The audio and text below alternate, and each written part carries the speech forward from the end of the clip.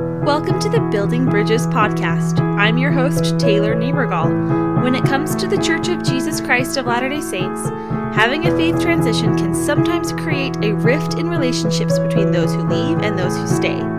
The goal of this podcast is to equip listeners on either side of that rift with the tools they need to start building bridges, crossing chasms, and ultimately healing relationships through mutual respect and understanding. Each episode will feature both perspectives as we explore topics that can create these rifts, validate the struggles that they pose, and discuss tools you can use to literally bridge the gap. Let's get to building. Welcome back, Amberlee. Thanks. I say welcome back because Amberlee and I have been doing a rant on black and white thinking previous to this recording, but I might release them in a different order, depending. So I'm just going to go with my gut on that, and we'll see as we go, because it's a lot of stuff. We're talking about black and white thinking today, and there's so much to cover on this topic. So why don't you just take it away, Amberlee? Tell us why we know each other and why you like this topic. Taylor and I were in the Latter-day Voices choir at Utah State together many moons ago, and we've just kind of stayed in contact, you know, like everybody does over Facebook or whatever. When it comes to the topic, I think black and white thinking is an important thing to talk about, and it's something that I try to stray away from in my life. I think we are all naturally humans in general like to think in black and white because it's easier. But it's a topic that I think is important. And when you pitched the topic ideas, this one just caught my eye. So curious to see where this conversation goes today. Me too. Tell us about your faith transition away from the Church of Jesus Christ of Latter-day Saints. So I grew up a full-blooded, historic, generational Mormon, you know, as most people do from Utah. And then it was kind of gradual. There wasn't a big thing in my life that like pushed me away from the church.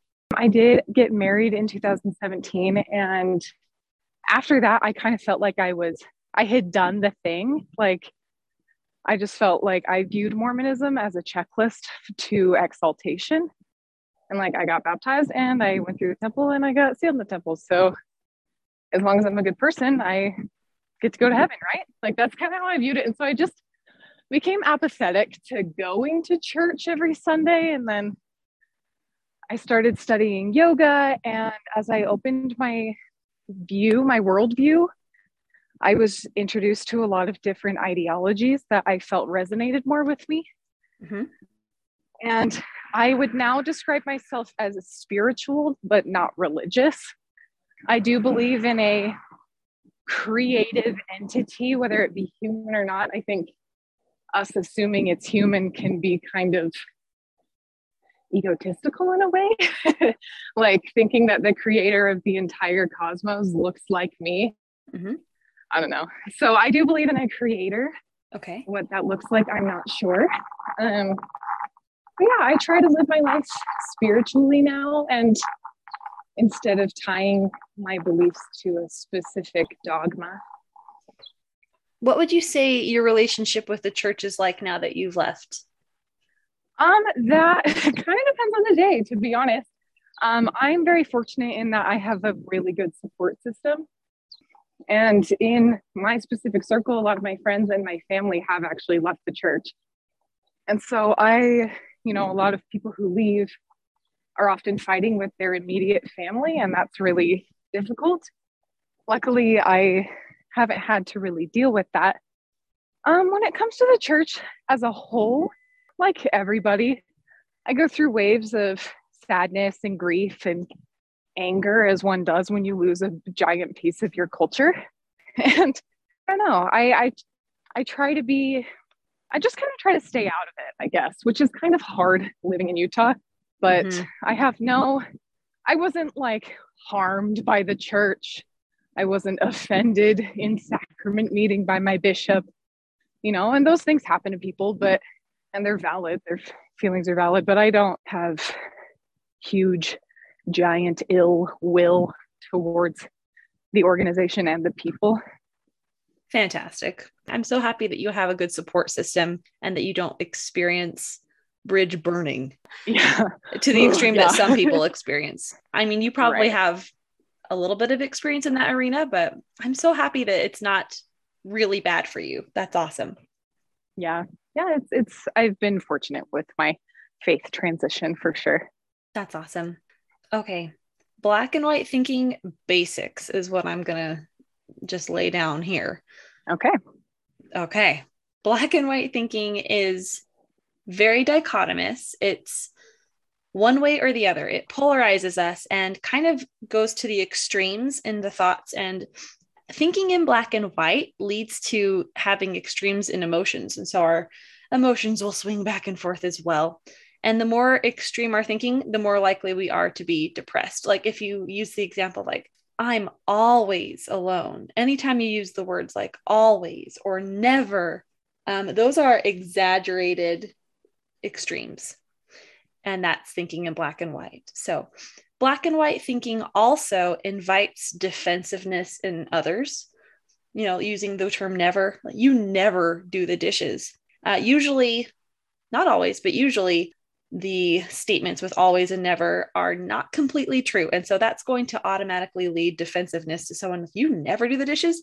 That's not true. I do the dishes sometimes, so defensiveness, not good for bridge building, y'all. Like, we're trying to shut that down. I get really defensive sometimes. I fall into that trap for sure.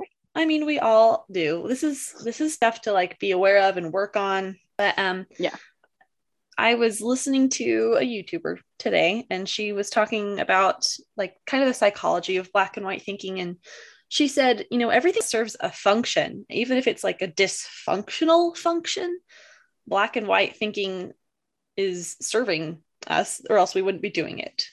Sure. So this is kind of some of the dysfunctional functions that black and white thinking serves. First of all, it simplifies things.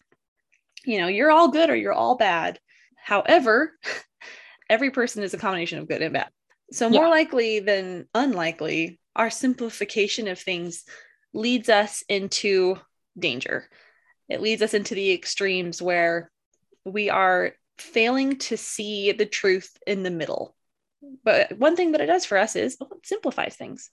Another thing it does for us is it takes away our accountability. For example, we say, my boss is the worst, and there's just nothing I can do at my job because everyone is out to get me there. My boss is the most terrible. There's nothing that I can do to make it better because even if I tried, they're going to bring me down. And so that kind of takes away your accountability to do more, if that makes sense. Do you know the book Alexander and the No Good, Very Bad Day? What is it? The no good, terrible. There's like so many words. There's so many. Yes. It's a lot of adjectives, but yes. It's kind of like that way of thinking. Everything is bad. It's very extreme. And like, even if it is a bad day, if you're thinking in black and white, then it's totally polarized and extreme. Nothing can be right. And so it just, Also, the function is that it makes you the victim. If nothing is right, why should I be trying? In a way, black and white thinking protects us from, that accountability. It also protects us or shields us from vulnerability. But y'all, vulnerability is one of the best bridge building tools that you have.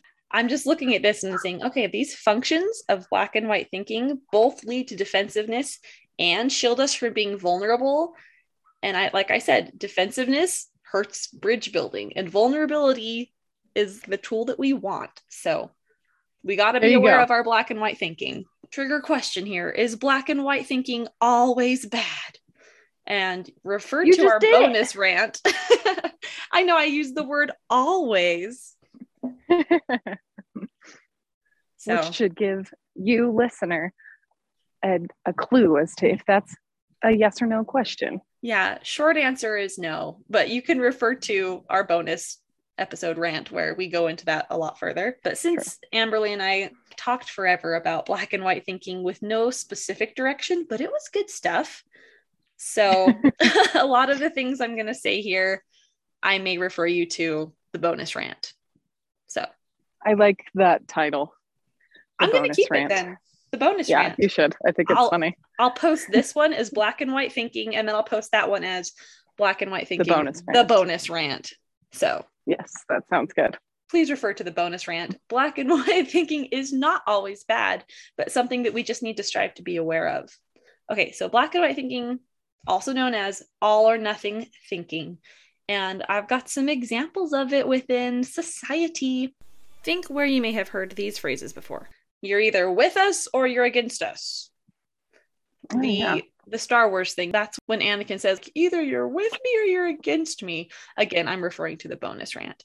People will say, you are either with me or you're against me. You can't possibly fall into a in-between.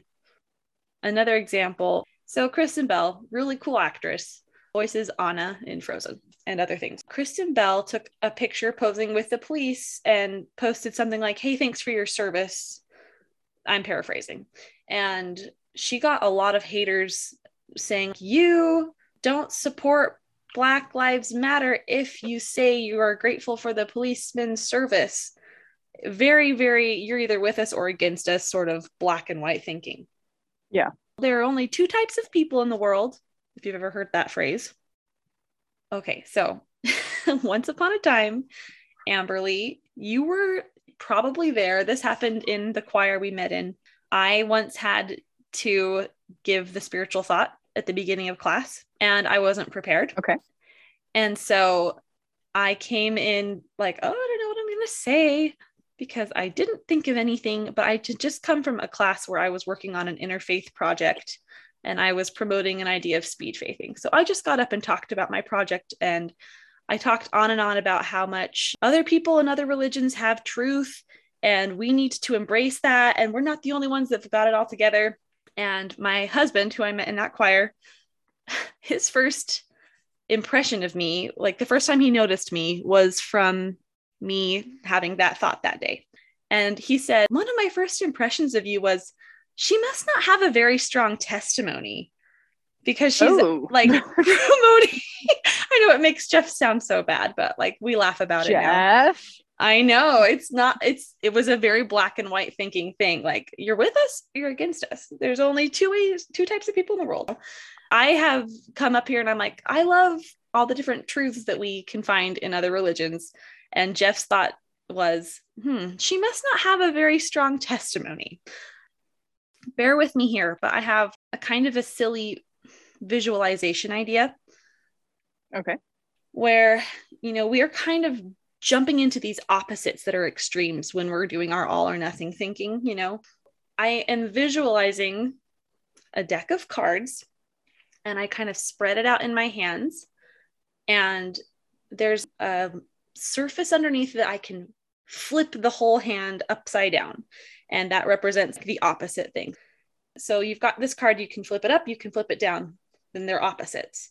You can also fan them out, and there's a whole spectrum of similarities to branch off of from that core thing, that they're not quite the opposite, but they're not quite the same as the core. So for example, you can use the word firm from the dictionary, and you can find synonyms and antonyms, basically. So the word firm can be steadfast and immovable or whatever. You can look at its opposite as whimsy and uncommitted. So if I'm flipping that firm card across that invisible mirror line into extreme opposite world, I see words like floppy, unstable, kind of negative words, right? Mm-hmm. Let me know if I'm losing you at all. This is kind of something that's hard to explain. No. However, there are words down there that are antonyms of firm that are also positive, and there are synonyms for firm that are negative. So if I have the word firm as the card and I'm fanning it out and I'm looking at the antonyms, I might find something that's kind of negative but means firm that wasn't what I was thinking, like unyielding or staunchy or hard-headed. And so I think instead of flipping our cards all the time, we should fan them out and see what different middle grounds might be. And I mean, similarly, you can flip what you've fanned out and find even more options until you find just the right one. Instead of being a flip flopper of extremist cards, fan your cards out until you find something in the middle. That was my visualization, which may or may have not made sense to anybody. I also talked about in the bonus rant the woman who once said, if those are your only two options, then you must have a very limited mindset. And I think it's just kind of doing that same thing, refusing to fan out your cards. You're just flipping the card across the mirror. I kind of talked before, like the phrase, there's only two types of people in the world. Like you can fill that in endlessly.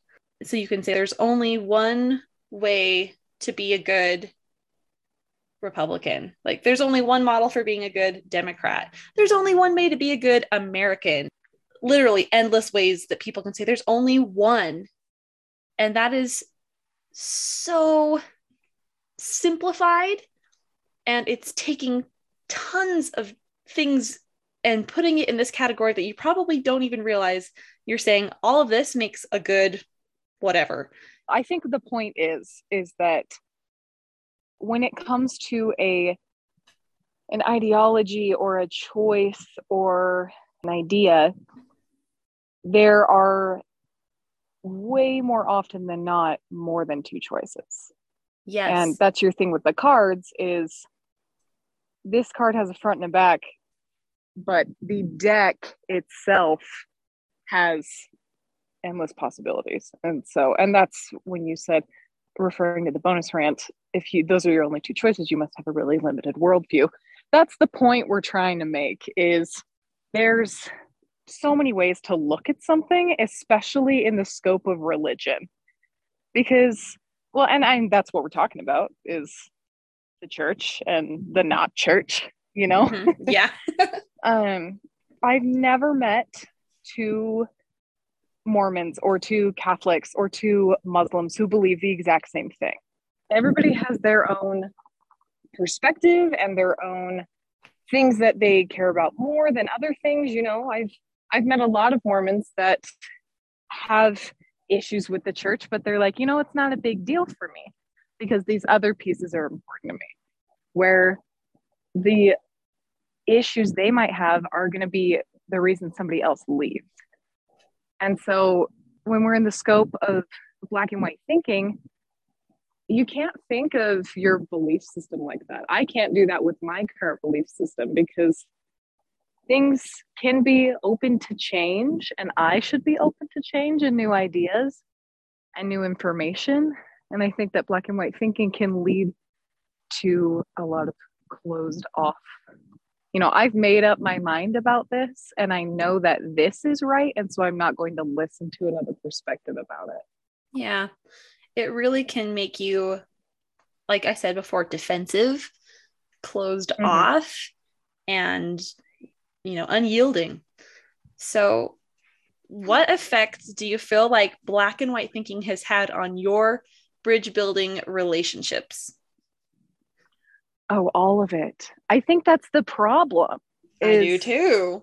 The problem, like there's one, but growing up in Utah, where most of the people I interacted with on a daily basis for the first 20 years of my life were Mormon. And now most of the people I interact with used to be Mormon, And it just, I feel like the whole belief system is at war with people who choose to leave it or people who choose to stay. Like, it's not just post-Mormons hating current members or current members hating post-Mormons. I've been called an angry ex-Mormon before, where people are not giving me, when I say people, usually the people calling me an angry ex-Mormon are either post-Mormons who had an easy transition out of the church or current members who think that my anger is misplaced. And that's the thing, is it's, hey, this is my experience in something and my experience is correct. And anything outside of my experience must be wrong. Mm-hmm. And, I find myself doing that with knowledge or choices, being like, hey, this is true. Well, no, it's true for me, but my truth is not your truth, nor is it my best friend's. Like it's a spectrum. And so black and white thinking in the scope of my life is the reason my faith transition was hard. And I mean, obviously, like losing a huge piece of culture and a huge piece of identity is hard. But if ever there were an interaction with another person that attributed to maybe stress or anxiety on my part, it was because we weren't communicating well as humans. It was, I'm saying this to you and I'm trying to change your mind, and you're saying that to me and you're trying to change my mind, when it wasn't like, hey, we could come to a middle ground. Maybe we're both right, or maybe we're both wrong. Honestly, we're probably both wrong. Let me ask you a follow-up question. It seems to me like you're saying there's only this black and white way that interferes with, like, well, you're wrong because I'm right. But I also worry if perhaps because of black and white thinking, people don't really see you for who you are, but they see you as the opposite of who you used to be. Does that make sense? I have never heard that expressed to me, but I think that that's true. I think that's very insightful. Like, you used to be this and you're not this anymore. And I refuse to accept who the thing you are now. Yeah. And even I would worry, like, okay, so you used to be, because you used to be in my church, you used to believe in all these morals. And now that you've left, you must be therefore immoral. Does that make sense? That is definitely a big thing with people who leave the church is, oh, you're leaving to sin, or you are leaving because you're not a good person and you just want to live in that happens a lot. And yeah, I think definitely had, like I said, most of my inner circle has either never been Mormon or is post-Mormon, but I have, I've posted things. I try to not post things on social media that are actively for or against something, but occasionally it'll come out, I think it's important to express my opinion on something sometimes. But I posted something forever ago about, I don't even know what, like, it was an Instagram story. It was real quick. And this girl that I knew in high school messaged me. She like responded to it and she's like, I can't believe how much you hate God and how much you have actively turned against something that is so beautiful and wonderful. And it's so sad to see you as a spiteful person now. Yeah. And did you say anything in that post that even talked about hating God? No. I remember what it was now. It was talking, the post was, I was sharing somebody's experience with conversion therapy when it comes to being a member of the LGBT community. And, I have an opinion on conversion therapy, and she obviously had a different opinion on conversion therapy, but it was nothing really related to God, for sure. Yeah, but therefore, because your opinion was different from me, the black and white thinking leads me to also flip every opposite. Like, we have this one thing not in common, we have everything not in common now. You have this stance on conversion therapy, and I have the opposite stance on conversion therapy. I love God, you hate God. Like all these extra things. It was so extreme. And I responded and I was like, I can't. And I knew her really well in high school. Like, I would say that I was really close with her siblings. But like, we were adjacent, she knew me really well. We did choir together.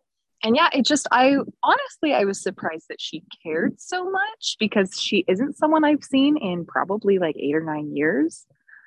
And I think that that's, when we care about something so much, and growing up LDS, like, your religion is your life. It's a lifestyle. I know a lot of Catholics who are like, well, yeah, I go to mass on Christmas and Easter. That's not really how being a Mormon is. Like, so much of the church is a lifestyle. And so people care about it a lot, and it's a part of their identity. Like it makes up their core person. And so it's very easy for anyone who has that type of belief. Yeah, I'm not saying like Mormons in general, but I mean, that's my closest example. It's very easy for people to feel attacked out on a personal level when you're challenging their belief system because they have internalized it. And I think that's another problem with that, is it becomes so ingrained in our personalities and our identities that when a challenging view is proposed, we get defensive and we get personally offended. I think that's the important distinction, is it's not just I'm being defensive. I am personally offended by this, and I'm going to tell you why. Right. So she had an incredibly emotional response to you taking a stand, which I just want to say, like, it's okay to take a stand, to think, I think this, or I think that, or whatever. And we talk about that in other episodes as well. But anyway, you took a stand, and that's totally fine. And what she did was had a crazy emotional, personalized, offendable response to something that really didn't have anything to do with her, but it was different enough from her core beliefs that she took it out on your relationship to God that didn't even have anything to do with what you were saying. Correct? Yeah. It was like, whoa, where did that come from? That's not what I'm saying at all, but okay. So did you feel seen? Did you feel that she even knew what your post was about or who you were as a person? Or did you feel she's just and I not mentioned seeing that me? to her. Yeah, I mentioned that to her. I was like, did you even listen to what he was saying? Like, I'm sharing somebody else's experience, and you're saying their experience is wrong by saying this to me. I was like, you didn't even listen to what this post was about. Yeah. Which, makes me be like, you're a bad person. It just falls into the same trap as everybody else. Oh, I get that. Yes. I often find myself thinking like, wait a second. Am I just saying everybody should do this my way? Because I fall into that trap all the time. Like, oh, they should be thinking twice before they say anything like that. They should be being a bridge builder. Wait, now I'm telling them everything that's wrong about them. Dang it. Yeah, I'm doing the same thing. It's just, I do that too. You do that too. We all do it. It's fine. We're working on it. Do it. But I think to draw away a kind of conclusion from that black and white thinking tendency led to you not being seen for who you are or for what you were saying. Instead, these blinders were put up because of the emotional reaction, and you never felt seen. So yeah, I'm sorry. And I hope that she can have an opportunity to see you better, because you're really great. Thanks, Taylor. You're great too. Oh, thanks. Thanks for seeing me. Anyway, I have a person. She and I have husbands who are cousins. So her name is Mackenzie. Anyway, she told me something really cool the other day. I was venting to her a little bit, and I was saying things like, oh, my child is so exhausting. I mean, I love them, but I wish I didn't have to be with them, And she pointed out to me like the power of the word and with black and white thinking, sometimes we do those extremes, we do the opposites. And if we can replace but with and, these things are not mutually exclusive. So I can say, instead of my child is exhausting, but I love them, I can say my child is exhausting and I love them. And that is not wrong, and like you can say, and this is not a personal example, this is just an example, my husband is a good man and he has a sex addiction, not but, because it's like, but he's not a good man because of this. It's and. Right. It totally invalidates the first statement you said. Yeah. And so the other day, this is kind of funny. Like, this is me catching myself doing it. Alexa said, like, oh, do you want to do a mantra of self-validation in the morning or something? And I'm like, oh yeah, sure. And so she's like, okay, lay on the floor and repeat after me. I am awesome and I trust in my own wisdom. And I like paused and like, I don't want to say I trust in my own wisdom because I trust in God's wisdom. And I like did the invalidating but thing in my head real quick. But then I was like, wait a second, I'm not going to fall into that trap. And then I was able to say like, yeah, I trust in my own wisdom, because it's not like I'm saying that means that I don't trust in a higher power too. Like, why would my mind automatically invalidate that? So in order to like undo that, I can say, just like you're saying, the and, like, I trust in God and I trust in my own wisdom. These are not mutually exclusive. Like, it is okay to say these things. And people will be like, no, if I say I trust in my own wisdom, that means I don't trust God. That's not true. No, that's not what that means. Yeah. It's really not. And so your friend is wise. I trust in your friend's wisdom. She's very wise. I really like her. Taking that into the church, things like, the church has blessed people's lives and it's hurt people. Like, my friend has left the church and that friend has outstanding integrity. Yeah. This person has a different belief than me, and they're doing their greatest to follow what they think is the best path. I'm going to internalize that. I might tweet about that later. I would appreciate it. The power of and. Hashtag Mackenzie Niebergall. She said it. And I'm going to give her that credit because she's awesome. She deserves it. She does. So I was talking to Amberlee earlier and I was just asking, hey, do you know anything about yin yang? Because I don't. But I was curious if that had to do with like the and, because from my understanding, it's all about balancing opposites. So how does yin and yang address black and white thinking, if at all? Yeah, very brief background. The concept of yin and yang is an ancient Chinese philosophy. And I'm sure everybody probably has seen the yin and yang symbol. The black and white is sometimes it's represented by koi fish. A lot of people have stickers of it, whatever. The important thing to take note of in that symbol is the little dot of white inside the black and the little dot of black inside the white. Because as there is a yin to every yang, there also is a little bit of yang in that yin. They are opposites. They coexist, but in order to coexist, there has to be, for lack of a better term, understanding between the two. Yin is the receptive and yang is the active principle. And they are seen, like those two things are seen in a lot of different areas of our lives. So like winter and summer, male and female, even in like socio-political history, disorder and order, they might be opposites, but they are both equally true and valid.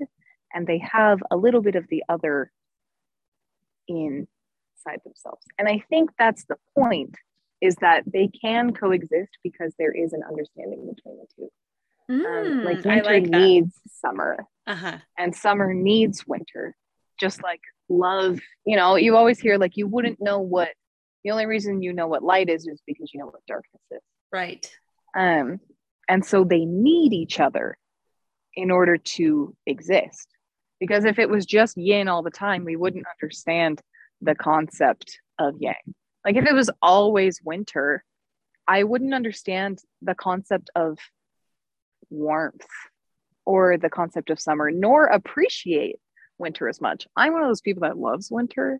My poor boyfriend, he's like, if I could never see snow again, but you have to have an understanding of the opposite thing in order to appreciate what you have and in order to appreciate the other thing. Because if you want to talk about if you want to bring this back to religion, having an understanding of the opposite side could make you a better member of the church. And having an understanding of the church and its members and its beliefs makes me more sympathetic or empathetic to that experience. I like that. That's kind of what yin and yang is duality. Duality. I was going to say, instead of extremes, it's like a balance. That's a big thing in my yogic studies, is the concept that two things that seem to oppose each other can be equally true. They live in a duality. And I like to throw that around times, like with my friends. I'm like, oh, what a wonderful duality. You know how like sometimes people who are in like a deep depression will get into those manic states where they feel huge euphoria and it can be really overwhelming. Okay. That's a duality. These two things totally oppose each other, but they exist inside my body. And somehow I'm experiencing them simultaneously. And it can be overwhelming, but it's a valid experience. I like how the yin validates the yang instead of polarizing the yang or opposing. They are within each other. That's what I like. Yeah, it's that little dot in that icon is what I understand as understanding. Like it's like the and. It's like using the and. Yeah, exactly. Okay. Exactly. So I think that was a good segue when you said we're talking about and then let's talk about yin and yang. I was hoping it would be, but I knew I wouldn't be able to explain yin and yang as well as you. But I'm like, no, it's going to relate to the and if it's what I think it is. I do think the and is exactly what you're talking about. Okay. So moving right along, here's some black and white pairings that need to be debunked that I think. The church is good. That becomes, well, then leaving the church is bad. So we're kind of moving on to talk about like these false pairings, like these extremes. Or if I say like God directs the church, then becomes Satan directs leaving the church. So right, that's debunking these are false pairings that need to be debunked. If I didn't already say that, that's what I'm reading. Here's another one. If I am teaching my children to follow God by raising them in the church, that becomes I'm allowing them to follow Satan if I support them in leaving the church. So these are just like these false pairings that are butting heads and they are going to cause some extreme emotions and distress.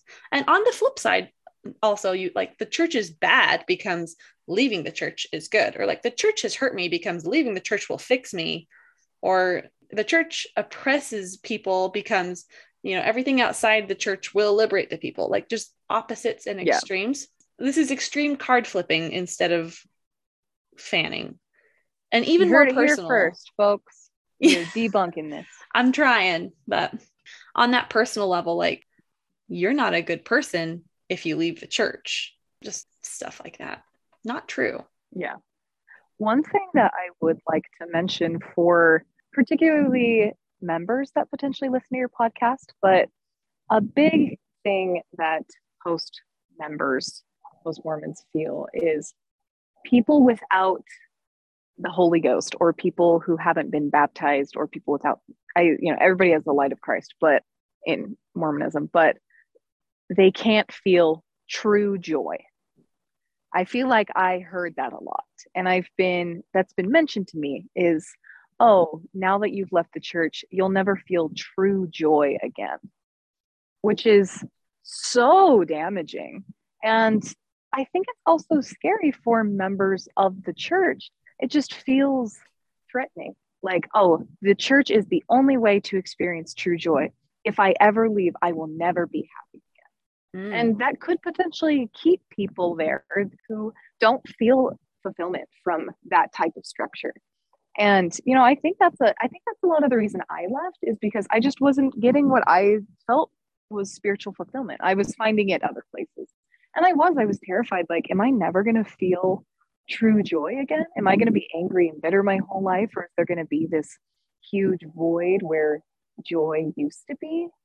And I think that that's something that I wish members, at least, members in my experience, I'm not trying to generalize members in general, but I wish that was something that wasn't so polarizing, was true joy can only be felt in the church. And when you leave, you will never feel true joy again. Like, joy is such an abstract concept and is so different for everybody. How do you know like what my joy feels like? And I can't know what your joy feels like or what brings you joy. Some people love sitting in congregations for, an hour and listening to talk. Some people love fast and testimony meeting, and some people really don't. That doesn't make them a bad person. It just, the understanding of being human and how vast everybody's experiences can be is so important to bridge building and to black and white thinking, is that there's no right or wrong way to live this short human experience. And we should just do our best to enjoy it the best way we know how for ourselves, because we only get one of these. So, why squander my joy for fear of somebody else thinking that I'm not feeling joy? Okay. Like, oh, well, I've been told this is the only way to feel joy, and so I'm going to muscle through it. Like, you shouldn't have to muscle through your life. And I wish that one specific thing, the concept of joy, I just feel like is really prominent in Mormonism, but religion in general, is you're only going to be happy if you're here, and you're not going to be happy if you leave. I don't know. Was that? Thank you. Yeah. Thank you. I'm going to rephrase it to make sure I'm right. Thank you for having us have a chance to validate how you feel about that concept and bringing it to the attention of the member listeners that might have that black and white tendency to look at you and say, you cannot feel joy when you leave. Yeah. You can leave the church and you can find joy. Like, is the and there that you don't think people can see very much? Is that basically? Yeah. That's exactly what I'm saying. The and. I like the and. I love the and. You changed my life with that one. I'm internalizing that. Good. I'm glad. The and. Thanks. I love the and Mackenzie. Too. Mackenzie, thank you. Yeah. No, I would say thank you for bringing that up. It's not something I had on my list, but you're saying, in my experience in the post-Mormon world, a lot of people feel this way, and then that's a harmful thing. I really appreciate it when people bring those things up, because like, oh, I may not have heard that before. That's one that I'm going to be looking out for now to make sure that I can and that instead of but that. Yeah. Okay. Well, then I'm going to keep moving on, if that's okay with you. Yeah, let's keep going. So, gatekeeping and reverse gatekeeping. These are phrases I got from my very favorite online YouTube therapist, Jonathan Decker. So I quote him all the time. So gatekeeping is kind of like, to be in our club, you got to do these things, like a fraternity. So an example would be like, real Star Wars fans will read all the Star Wars books and novels and pamphlets and see all the movies and know about all the spin-off shows and discuss all the theories and go to all the conferences, etc. And if you don't do all of those things, you're not a real Star Wars fan. That's what gatekeeping is.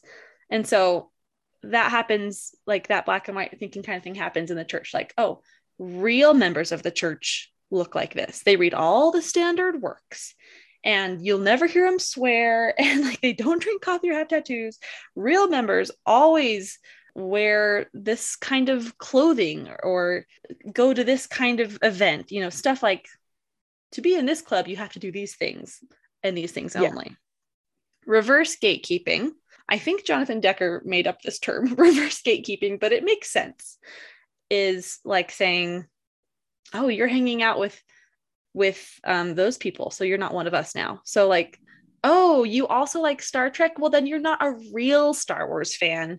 Or if like you're hanging out with the other fraternity, you're not a real member of this fraternity.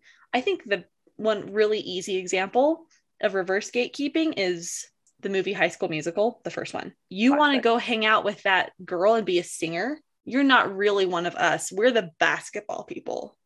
And how the nerds were like, you want to go be a hip hop dancer? You're not really one of us. We're the intellectuals. Like, that movie is all about overcoming reverse gatekeeping, in my opinion. And I'm not going to lie to you. I'm looking up reverse gatekeeping right now because I'm like having a hard time conceptualizing it. Oh, so keep going while I look this up. Okay. Well, hopefully it's making sense. So basically it's just saying, we're the real Star Wars fans and you like Star Trek. You can't be in our club anymore because you're trying to branch into this new thing. And we've got all that we need right here. It's Star Wars. Does that make sense? Like they're getting mad at you for trying to explore something else. That's reverse gatekeeping. And you may not find it if you look it up, because I'm pretty sure Jonathan Decker made it up, but he talks about it in the cinema therapy video where he talks about the Pixar movie Luca. So if you look up Luca cinema therapy, that's where you can learn all about my understanding of the term reverse gatekeeping. I have to do that later. It's really good stuff. I love cinema therapy. So basically, if we're going to apply reverse gatekeeping to the church, it's like, if you do anything differently from how I would do it in the church, you're not a really good member of the church. And it's weird because we all have our different little nuances. Like you said earlier, I've never seen two members of the same church believe the exact same thing or behave the exact same way. It's funny what we choose to do and what we choose not to do. And it's all really personal.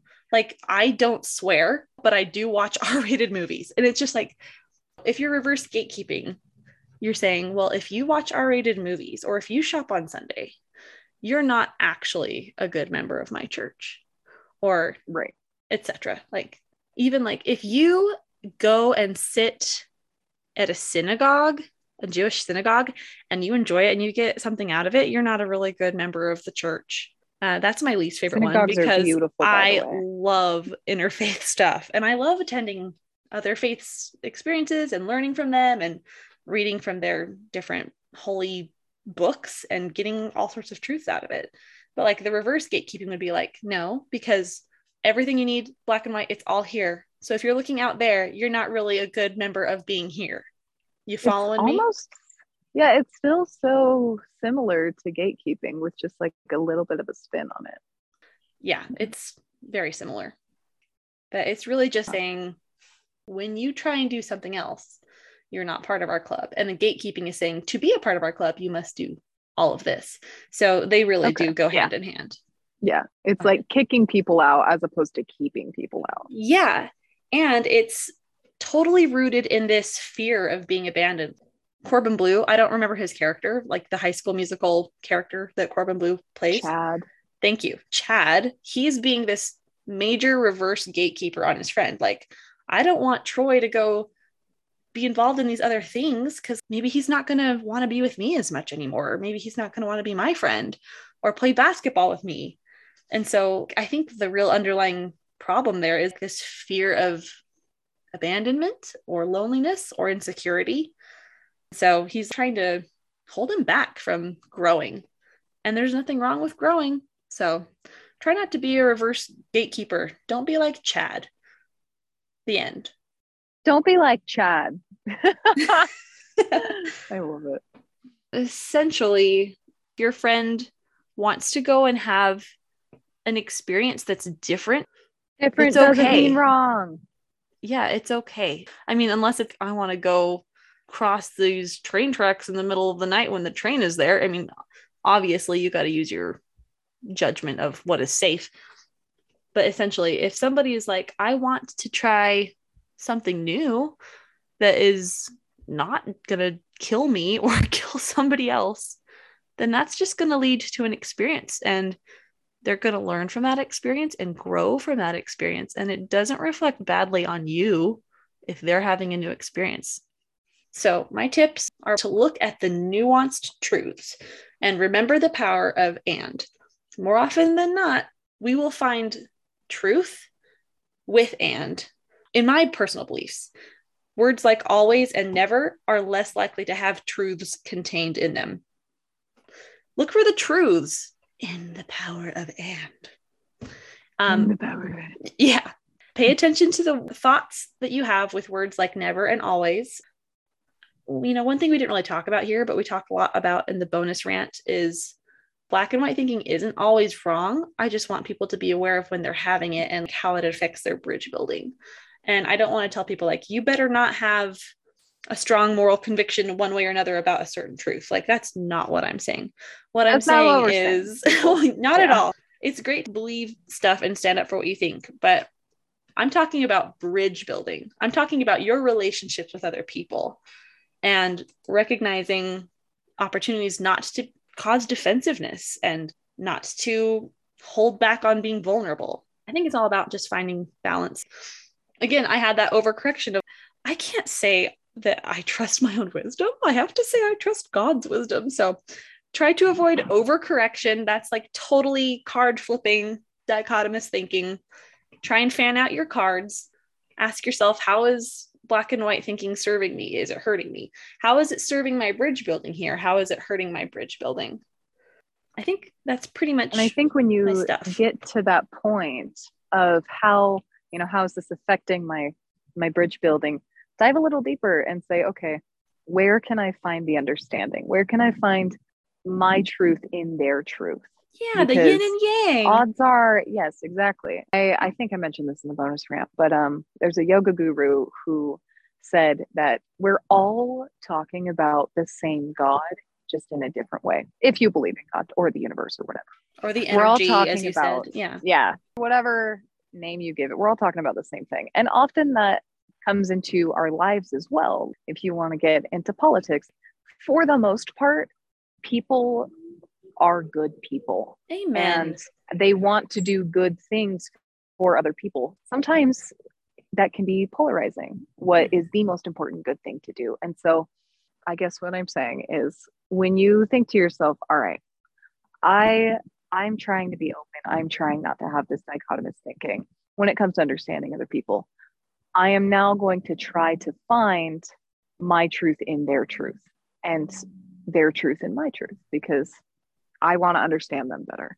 That is going to be great. I don't awesome. Black and white think, but now I'm trying to actively work against that. Recognizing it is one thing, but undoing that pattern is another thing. Yeah. I was saying, like, vulnerability is one of the best tools for bridge building. Like, if vulnerability was the wood, I would say putting that yin and yang into other people is like the hammer and the nails, an essential tool for bridge building. How can I find my truth in your truth? Where can I find your truth in my truth? Oh my gosh, that's blowing my mind when I think about how liberals and conservatives look at each other. They don't even try to do that. And it exists. They don't even try. It's there. I would love to invite the whole world to try this little experiment and talk to somebody that you disagree with politically or religiously or whatever, only to find your truth in what they say, and then try and find some of their truth in what you say. I think that would be the coolest experiment. And you would just be like learning how to build a bridge. It would be so cool. And it doesn't have to be overwhelming. No, it can be exciting. I think going into it saying, okay, I'm going to learn something. This is going to be exciting. It's so easy to be like, this is scary. They're going to get mad at me. I'm going to get mad. No, just go in being like, hey, this is cool. This is exciting. I want to learn about you. And I want you to learn about me. I love your enthusiasm for that. Thanks. Yeah. Way to be. Okay. Well, honestly, that wraps it up for me. So thanks for hanging in there, guys. I really hope you do go listen to the bonus rant. I think that they complete one another. Please go listen to them both. Hey guys, time for tidbits and takeaways with Taylor. Seeing people as the opposite of who they used to be and translating that across multiple factors is probably the biggest danger we get into with black and white thinking. For example, I see that so-and-so is transgender on Facebook, and that kind of makes me uncomfortable. I don't know about that. So then, therefore, everything that they post, I don't know what it is, I could automatically assume it's something that I wouldn't like and I'm uncomfortable with because we have this one thing not in common. Translating multiple opposites across all sorts of factors is dangerous because you don't really know what those other things are. You're just assuming. You know what they say about assuming. Hey, my husband Jeff was not accurately represented in this podcast episode. That was definitely a moment that he's not super proud of today, and it doesn't reflect on how he is as a bridge builder today. He's very good at being open-minded, and definitely my biggest support in making this podcast. So don't go hating on who somebody used to be, especially not my boy. I did think when Amberlee was talking about yin and yang, I thought about this scripture in 2 Nephi about there being opposition in all things. What pairings might you have about people across your bridge, and can you debunk any of those pairings? We talked a lot about false pairings, but I'm not going to tell you that your pairings are false. I'm just going to ask you, what are your pairings? Are they false? Can you debunk them? Other examples of reverse gatekeeping, if you're interested in looking into that, the friend in Luca's friend is like, you can't go hang out with that girl. It means you don't want to hang out with me. We see examples of reverse gatekeeping all the time on social media, like, if you don't love Harry Potter, just unfriend me now, etc. So, have you ever made stances like this that could prevent friendships? And why are you letting that happen? Don't let that sort of a silly thing get in the way. Hopefully it's all just in gist, but still. There could be weight to that. So, consider that someone's taking what you're saying seriously. Guys, if your Troy wants to hang out with some Gabriella, please don't take it personally. And please don't reverse gatekeep your Troy. And just love your Troy. And you'll probably find out that you love the Gabriella too. Because we're all in this together. Thank you for listening. Building Bridges is brought to you by me, Taylor Niebergall, and the hard-working volunteers who co-host with me. The music was written and recorded by Bethany Sorensen. If you like what you've heard, consider submitting a review or sharing it with others. To submit ideas, contact me at buildingbridges.taylor@gmail.com or check out our Facebook page, Building Bridges Podcast. When your walls start crashing down and your feet don't touch the ground and you